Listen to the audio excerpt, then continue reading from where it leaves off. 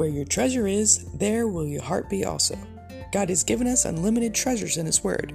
Every time we open it, we can discover a new treasure or admire an old one. What will we find today? Let's dig in. Here's Carla Early with Treasure Hunt in the Word.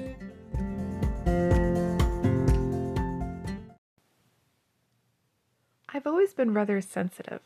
One negative word from someone and I quietly recede into my shell, and it takes some courage to come out again. Criticism is hard for me to take. Downright hostility makes me run for shelter. Knowing this, God gave me a very gentle father and an equally gentle husband. When I get upset, my husband can tell me, "Honey, you're being irrational," and I calm down. If I do something that bothers him, he finds a gentle way to tell me about it. Most of us respond better to gentleness than harsh words and actions. We tend to steer clear of critical, abrasive people, even if we have a thick skin. They're not pleasant to be around. So it's a good thing to have a gentle, loving God. I saw that especially in how God dealt with Elijah in 1 Kings 19. They just won the battle against the 450 prophets of Baal on Mount Carmel, but when Queen Jezebel threatened Elijah, he felt alone and ran for his life. He forgot how big and powerful God is. Off he fled into the wilderness, sat under a tree, and prayed to die. We might want to slap Elijah upside the head and say, "You have got to be kidding. Don't you remember how God sent a bird to feed you at Cherith? Then when the water dried up in the brook, don't you remember how God sent you to enemy territory and miraculously provided for you and the widow with an endless supply of flour and oil? Don't you remember how God raised the widow's son from the dead? Don't you remember how God just used you to overcome 450 prophets of Baal and change the people's heart by that miraculous display of fire from heaven? How can you forget the power of God and be scared of one insignificant person who threatens you? Isn't your God bigger? Doesn't He love and care for you?" But God didn't say any of that. He didn't accuse Elijah or even rebuke him.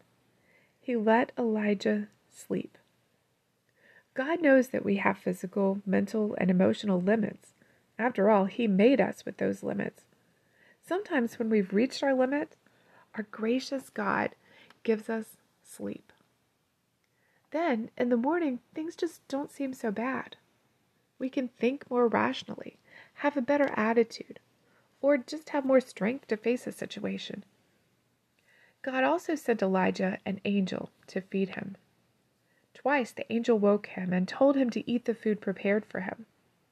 After he ate the second time, the Lord led him miraculously 40 days and 40 nights on a journey to Mount Horeb, also called Mount Sinai, the mountain of God. You probably remember what happened previously on Mount Sinai. God met with Moses and gave him the law. When he was settled there, God gently asked a question. "What are you doing here, Elijah?" He let Elijah vent. "I've been very zealous for the Lord God of hosts, for the children of Israel have forgotten your covenant, tore down your altars, and killed your prophets with the sword. I alone am left, and they seek to take my life." That didn't exactly answer the question, did it? Nor was it exactly accurate. Elijah knew Obadiah had hidden 100 prophets. He just felt alone. And he was completely self-focused instead of God-focused. When we get like that, our thoughts spiral downward really quickly, don't they? But God let Elijah vent.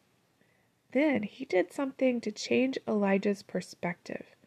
I love these verses, verse 11 and 12. It says, "Then he said, 'Go out and stand on the mountain before the Lord.'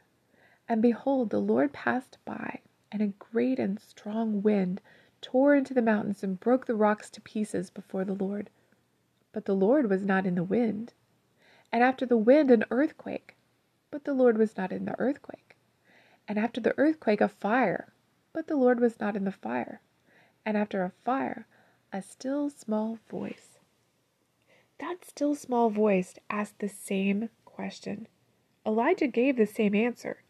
But this time, God responded with instructions. He gently let Elijah know that he was not done with him yet. Nope, I'm not letting you wallow here in self-pity. I've got work for you to do. One of these tasks was to anoint Elisha as his successor. He would have a friend and mentee. Having a companion can change anyone's perspective. As an addendum, the Lord added, "By the way, I have 7,000 people in Israel who have not bowed to Baal. You are not alone." What a gentle God we serve, and we're never alone when we're following Him. How have you seen God's gentleness in your life? How has that made a difference? You can contact us at treasurehuntintheword@gmail.com.